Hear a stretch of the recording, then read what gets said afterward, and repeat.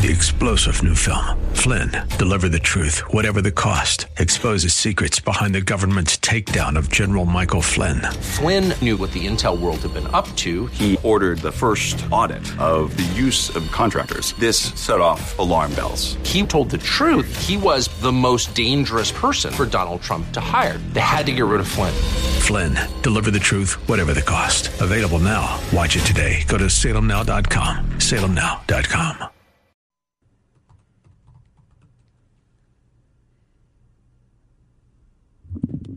Welcome back. Tuesday, October 26th, 2021. Dennis Prager got laughed at 2 years ago when on Bill Maher's show he said the left believes far more lies than anything Donald Trump was accused of. Asked for an example, he cited the notion that men menstruate. The audience, along with Bill Maher, broke out into condescending laughter. If you Google men and menstruate, the first three hits or results are these. The first one is from the Daily Beast. Title, quote, "Yes, men can have periods and we need to talk about them," close quote. Second one is a Wikipedia. Has an entire entry. Quote, "Male menstruations," close quote. Third, NBC, quote, "For transgender men, pain of menstruation is more than just painful," close quote. The idea that sex is not binary and is assigned by a human is something we are all just supposed to accept. And if we question it, we are told that is violence. I watched a YouTube where Ben Shapiro told his truth about this to a transgender woman, a bodybuilder, and that bodybuilder threatened to send Ben Shapiro home in an ambulance. One violent act, Ben's words, of course, begets another justified, peaceful response, beating Ben up physically. The audience cheered that second one, by the way, the threat to send Ben home in an ambulance.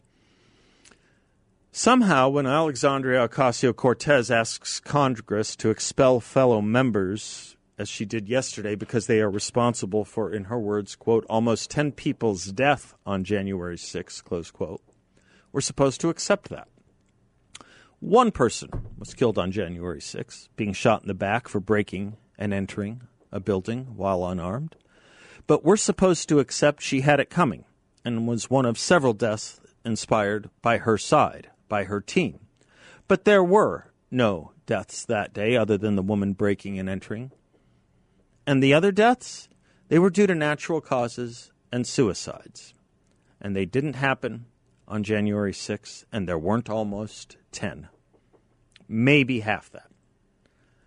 Somehow, we're supposed to believe that an armed insurrection took place on January 6th, though the weapons being cited by the Department of Justice are dangerous weapons like, as they say, a helmet, a baton, a crutch, a walking stick. You know, the kinds of things you can't enter buildings with when they have signs that say no weapons allowed in this building. Check your helmets, crutches, and walking sticks.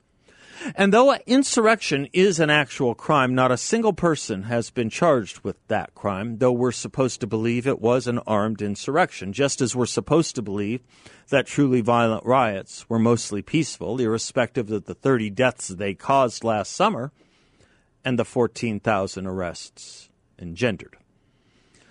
Somehow we're supposed to believe it's okay to teach our country wasn't founded in 1776, but some 150 years or so earlier, that nobody in 1776, or 1787 for that matter, ever thought about. And somehow we're supposed to believe that Donald Trump colluded with Russians to steal the election of 2016, though all evidence shows this was an invention by the DNC using white shoe law firms to create and then cover up the genesis of the story they created, that upon investigation by Robert Mueller found no such evidence. Hillary Clinton and Nancy Pelosi still hew to the fake story, but we're supposed to believe them on that, while Donald Trump is responsible for something called the big lie.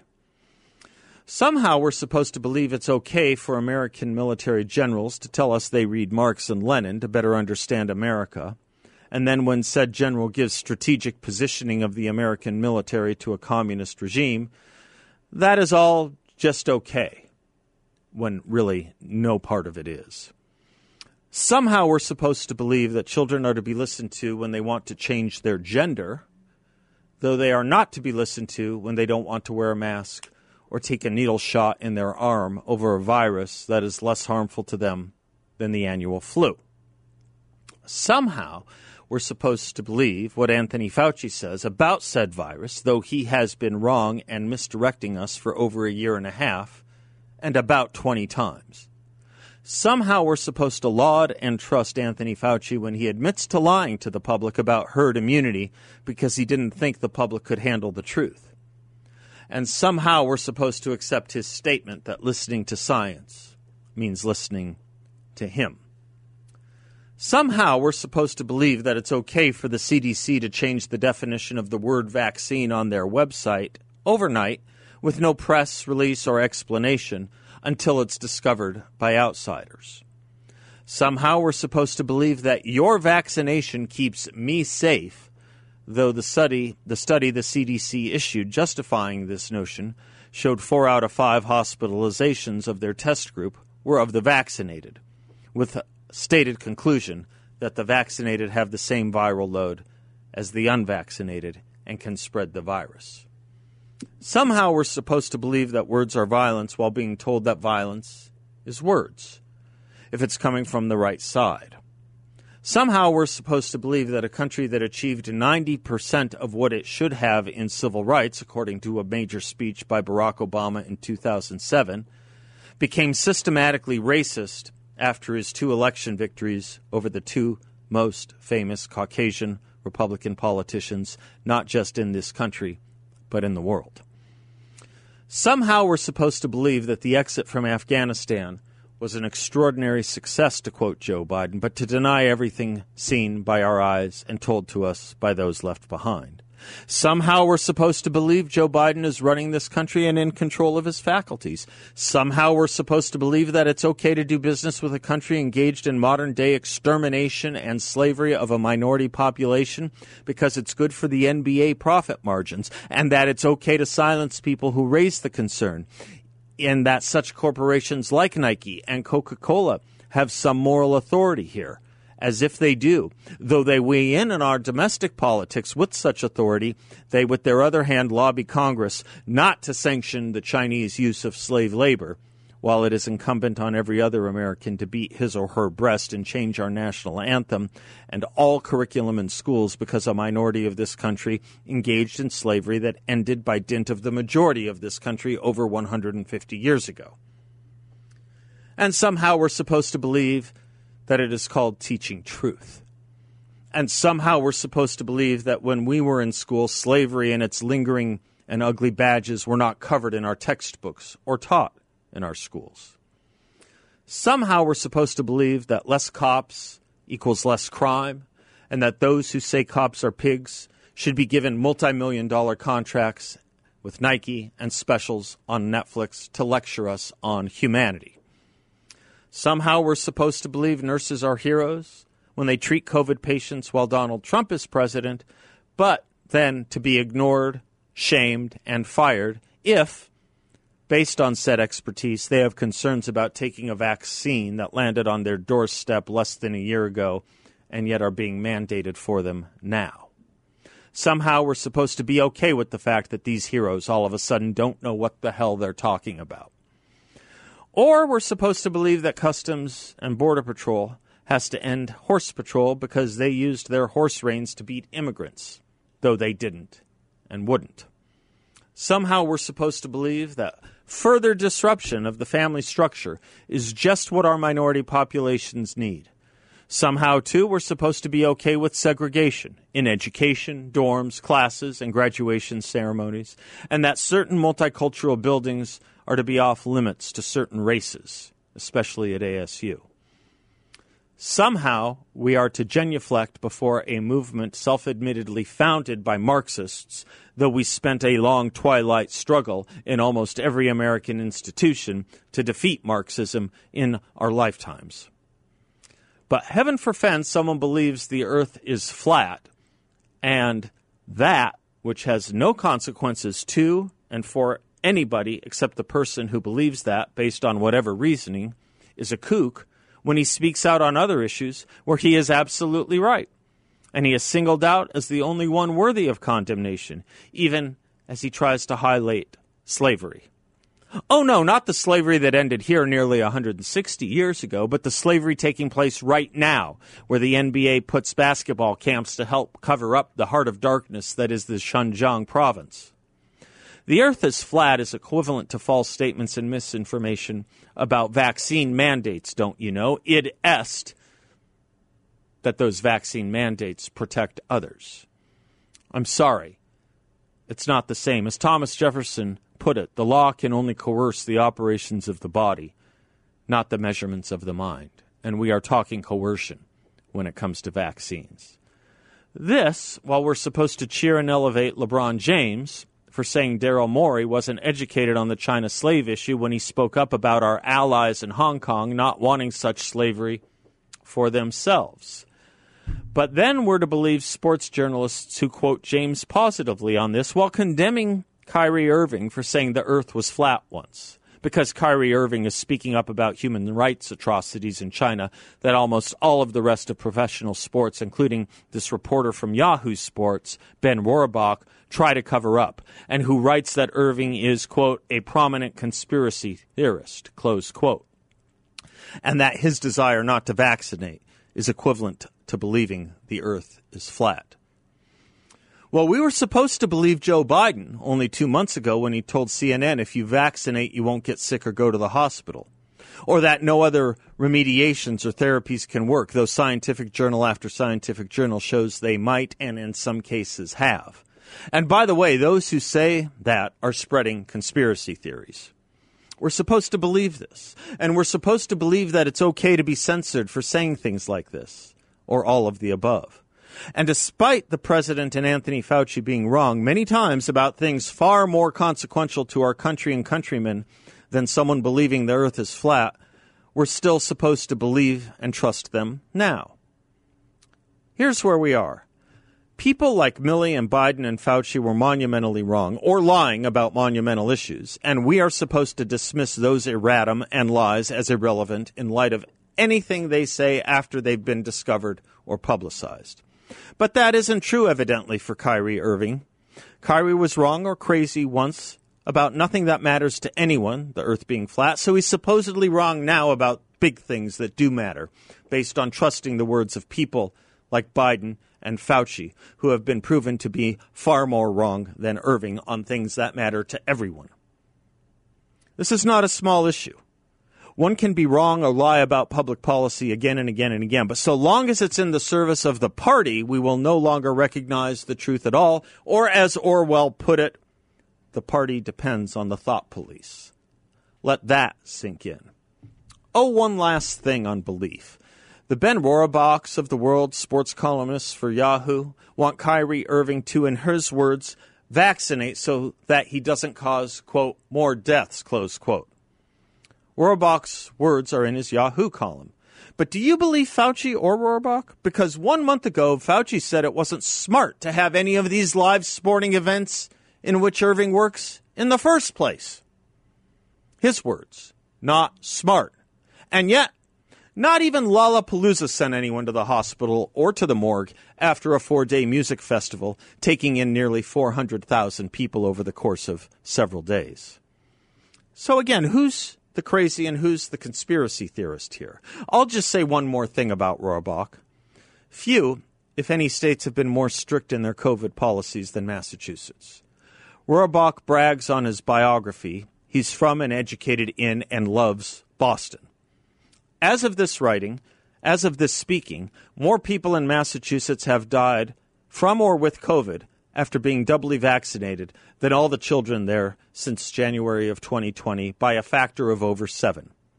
Oh, heck, for that matter, Massachusetts' death rate from or with COVID is worse than the Yahoos of Florida, South Dakota, and Texas. Maybe work on your own love that is failing before lecturing everyone else on that which isn't. Rohrbach's website asks if you have a tip for him, email him. I did. I invited him on the show to discuss all this. He politely declined. I'm Seth Leibson, 602-508-0960. We'll be right back. The various shots that people are getting now cover that. You're okay. You're not going to get COVID if you have these vaccinations. Yeah.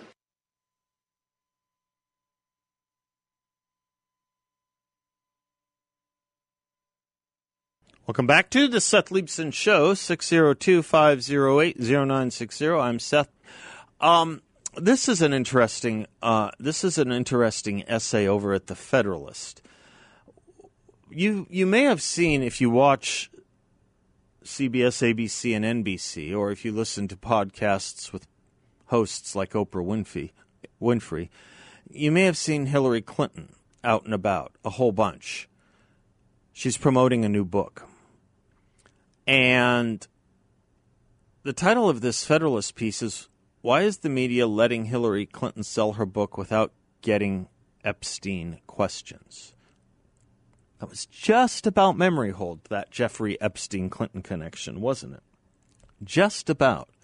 Just as the Clinton-Harvey Weinstein connection has been completely memory hold. The author says, I understand the argument that Hillary Clinton has suffered enough for her husband's sins, but she's a beneficiary of the power and money Bill Clinton enjoys in the wake of his presidency. She's his wife and a window into his personal life. So why are any serious news outlets interviewing her without asking about Jeffrey Epstein? If the press wants to treat allegations against Epstein seriously, why would the Clintons get a pass when they're trying to sell books? The former Secretary of State is on a book tour, hawking her new novel, making stops at The View and The Atlantic to sell copies and complain about Donald Trump. Yet in the years since her failed presidential bid, the public learned a great deal about the Clintons' suspicious ties to Jeffrey Epstein, the convicted sex criminal with a network of powerful allies. I don't need to read the rest of it, but you get the point. And, of course, the answer is in what I said earlier in the previous segment, quoting Orwell yet again, 1984. The party depends on the thought police. Who are the thought police? I just listed them all. There are more, but you could do worse than to start with major media and the Democratic Party. I'm Seth. We'll be right back.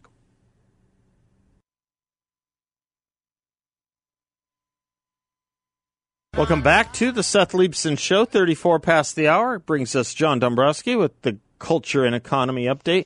John is the president and founder of Grand Canyon Planning Associates. GrandCanyonPlanning.com is his website. He also is the host of his own radio show right here every Saturday at 7 a.m., The Word on Wealth. What's the Word on Wealth today, John? How are you, man? Doing great. Thank you, Seth. Apparently looks like we're moving forward on some type of a deal possibly in Washington, it sounds like. Yes, I want to talk about that in a half a sec. But First, tell me about new home sales, even as inflation and prices are sky high. This looks like an interesting indicator of something, but I can't tell what. Yeah, so we had, this was each month, of course, we come out with resale homes, but also new home sales, and new home sales jumped 14%.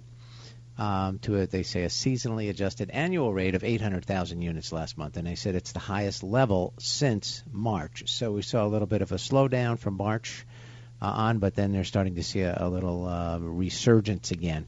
It just basically stating that new home sales are still strong, and we're seeing that the prices of the new homes, again, still on an annual basis, seeing a nice jump in value. So the challenge is still, Seth, again, that are we pricing people out of the market for purchasing of homes? The new median house price accelerated, it says 18.7% in September to over $408,000. So up almost 19% from a year ago. And they believe that the sales that have still been concentrated in that $200,000 to $749,000 price range.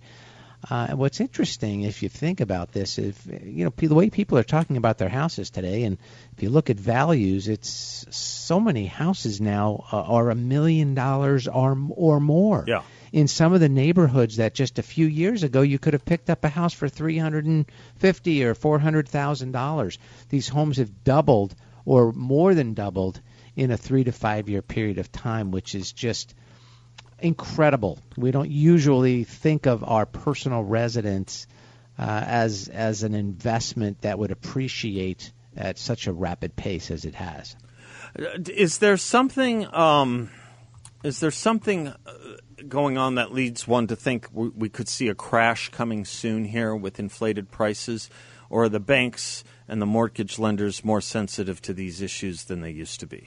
Yeah, I believe that the lenders right now have much stronger, and more regulation as far as the lending that occurs. And, of course, they don't want to be caught in a situation where they have a lot of foreclosures. So I believe they're much better right now in the loan origination process for borrowers, which is really, Seth, if you think about it, it's a protection for the borrowers, not a protection for the people who are lending the money. No. The people who are lending the money are getting, these government backed loans, and it really doesn't affect them as much as it affects the individual who potentially loses everything when they bite off more than they can chew in purchasing a house, and sometimes buying a bigger home or a more expensive home than maybe what they really would have qualified for. But under today's rules that would apply to borrowers, it seems it's a little bit more in line, making sure that these numbers line up so that the homeowner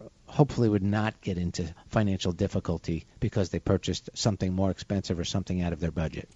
Thank you for that. I wanted to talk to you about another side of the debate. You had mentioned the bills in D.C., the spending bills. I was reading a Wall Street Journal article about a minimum corporate tax, and we can talk about it or not. But, sure. But the interesting thing in the story to me was this issue has surfaced, and I'll quote from the story, as the Democrats attempt to cobble together money to cover nearly $2 trillion in spending.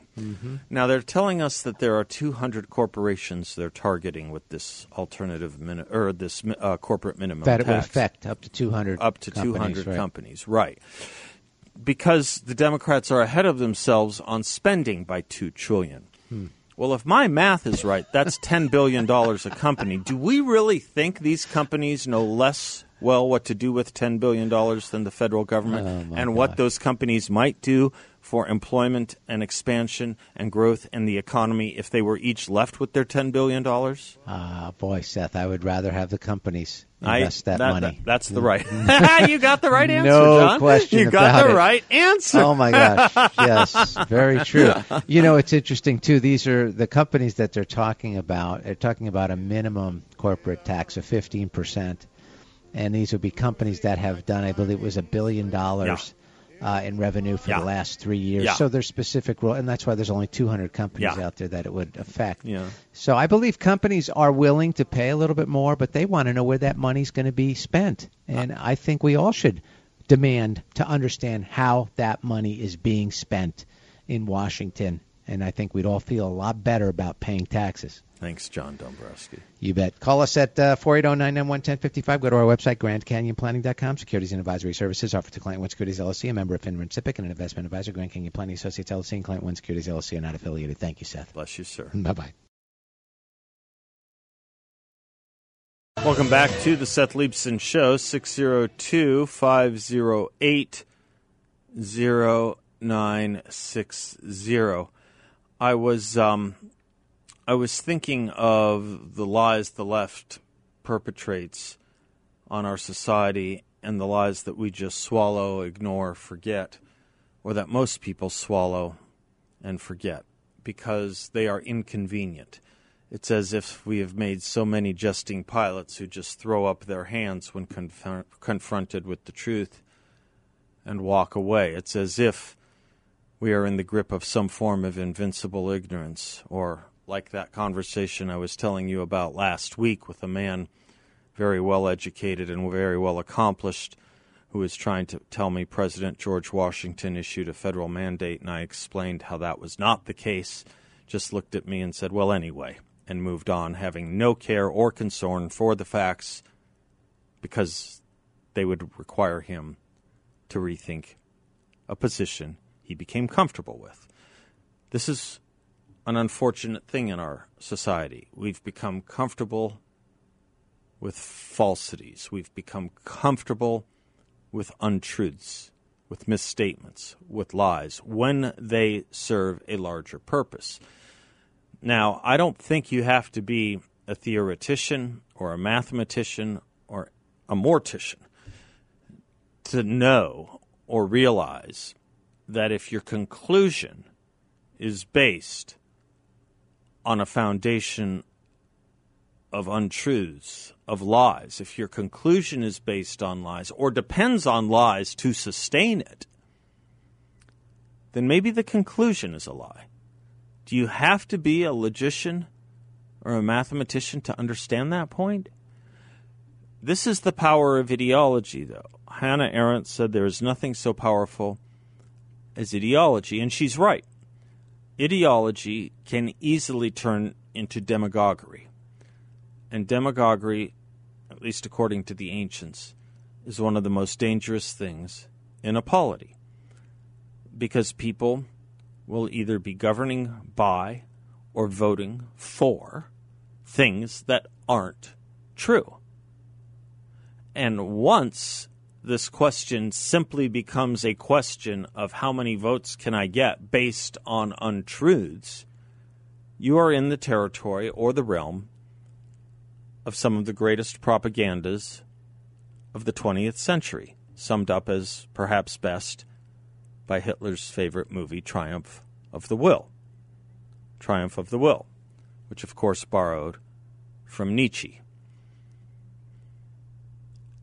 Once you have truth-tellers willing and courageous enough to speak literal truth to power and truth to falsehoods and truth to lies, once you have those people among you, minority population, dissenters, dissidents, you name it, once you find them courageous enough to actually speak out, what would a government, depending on a lie, do? Well, we know from George Bernard Shaw that the most extreme form of censorship is assassination, and that is indeed and in fact what dominated so much of the 20th century in corrupt, ideologically and philosophically corrupt regimes that were based on lies. We're not there. We're not there here. We're not there here yet. But the most extreme form of censorship, i.e. censorship, is, in fact, being waged against those minorities, those dissidents. And it reminds me of the thing Bill was blanking on earlier. Bill, I mean no disrespect in saying that. You admitted you were blanking on one of the things you had a question about. But I remember what your question was about because I said ask it on air and we'll talk about it. And the question had to do with majority and minority rights based on reason and based on notions of truth and falsehood.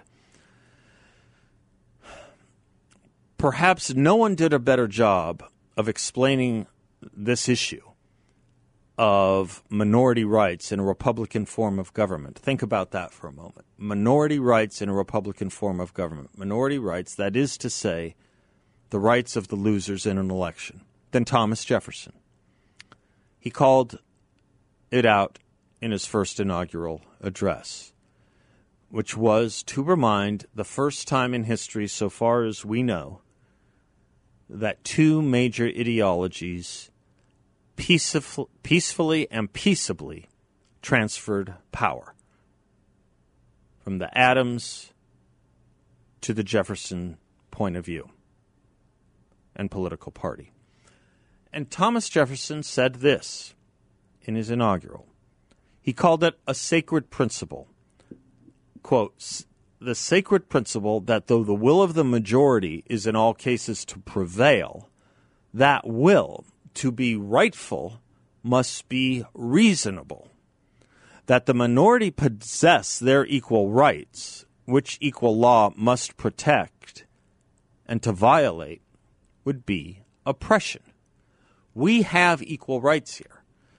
They were guaranteed to us by our natural rights. They were burnt into amber, we thought, with the Bill of Rights. There are some scholars who argue that the Bill of Rights wasn't necessary because we possessed the rights that are outlined in them prior to the Constitution as inhering in our natural rights. But regardless of whether you toe that line or not, there is a Bill of Rights. Now, what does Jefferson mean that the majority will, to be rightful, must be reasonable? Well, first of all, go back to your Declaration of Independence and remember that Thomas Jefferson doesn't speak of powers of government. He speaks of just powers of government. He speaks of just powers of government as coming from, eventuating as a result of, the consent of the governed. But consent, Jefferson doesn't leave alone. He doesn't leave alone the word consent. There's this nagging thing, isn't there, called reasonableness and rightfulness. For a majority to be right, it has to be reasonable. How can I best illustrate that? I think I can do it this way, by pointing out that James Madison, in his essay on sovereignty, which he wrote towards the end of his life, as Harry Jaffa instructs us, puts the limits of the authority of the majority by reference to whatever might be done rightfully and by unanimity. The qualification of unanimity refers back to the principles of the polity. And consent is necessary, of course, but not sufficient for governments that are non-despotic. The community of Jonestown committed suicide by unanimous consent, after all. Unanimity did not make that action reasonable or even non-despotic. Surely not for the hundreds of children who were put to death by their consenting but deluded parents.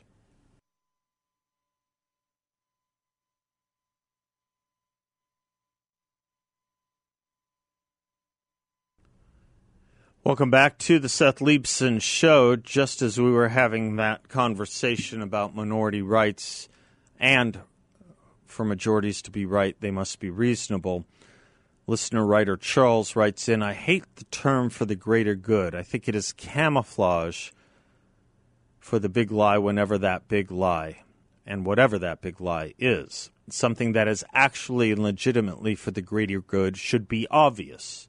When you have to say something is for the greater good, you're trying to justify something that is not necessarily good for anyone. When a house is on fire, you don't have to say we need to put it out because that is obvious. If they say a house is on fire and we have to put it out, but your own eyes tell you there is no fire, it's like for the greater good and not necessarily so. It's a justification to do something that isn't needed. Yes. This is the world we have entered, Charles. Good point. C.S. Lewis warned about that, as he did so many other great things, when he wrote, the use of fashions in thought is to distract men from their real dangers. We direct the fashionable outcry of each generation against those vices of which it is in the least danger, and fix its approval on the virtue that is nearest the vice which we are trying to make endemic. The game is to have everyone running around with fire extinguishers whenever there's a flood, and all crowding to that side of the boat, which is already nearly gone under. Does anything explain our times better than that? It's a funny thing, isn't it? It's a funny thing that all these dystopian novels that we read as kids, whether it was C.S. Lewis or Ray Bradbury, or whether it was George Orwell. Isn't it funny that all those things read in the light of day today seem eerily familiar, and not because we read them when we were kids and thought them ridiculous then, dystopian then. This is why I say my favorite T-shirt is Make George Orwell Fiction again. But isn't it an eerie thing? Whereas the modern world today is trying to give us new dystopias based on societies named America that never existed and can and will never exist.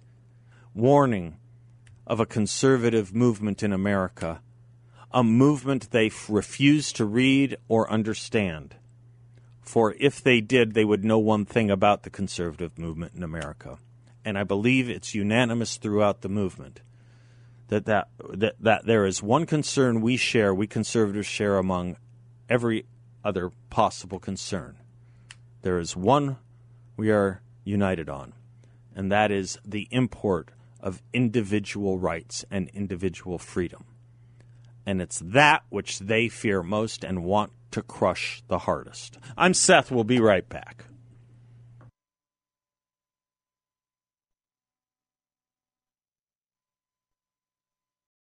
Three-star General Michael J. Flynn, head of the Pentagon Intelligence Agency, knew all the government's dirty secrets. He was one of the most respected generals in the military. Flynn knew what the intel world had been up to. He understood its funding. He ordered the first audit of the use of contractors. This set off alarm bells. The explosive new documentary, Flynn, Deliver the Truth, Whatever the Cost, uncovers the facts behind this scandal. Flynn told the truth. He was the most dangerous person for Donald Trump to hire. I find out the worst enemy that I'm going to face in my life is right here in America. They took my assessment and they wanted me to change it. And I was like, I'm not changing it. They had to get rid of Flynn. With in-depth interviews, archival footage, and never-before-seen personal records of the man behind the headlines. I just felt like I was drowning. Flynn, Deliver the Truth, Whatever the Cost. Available now. Watch it today. Go to salemnow.com. salemnow.com.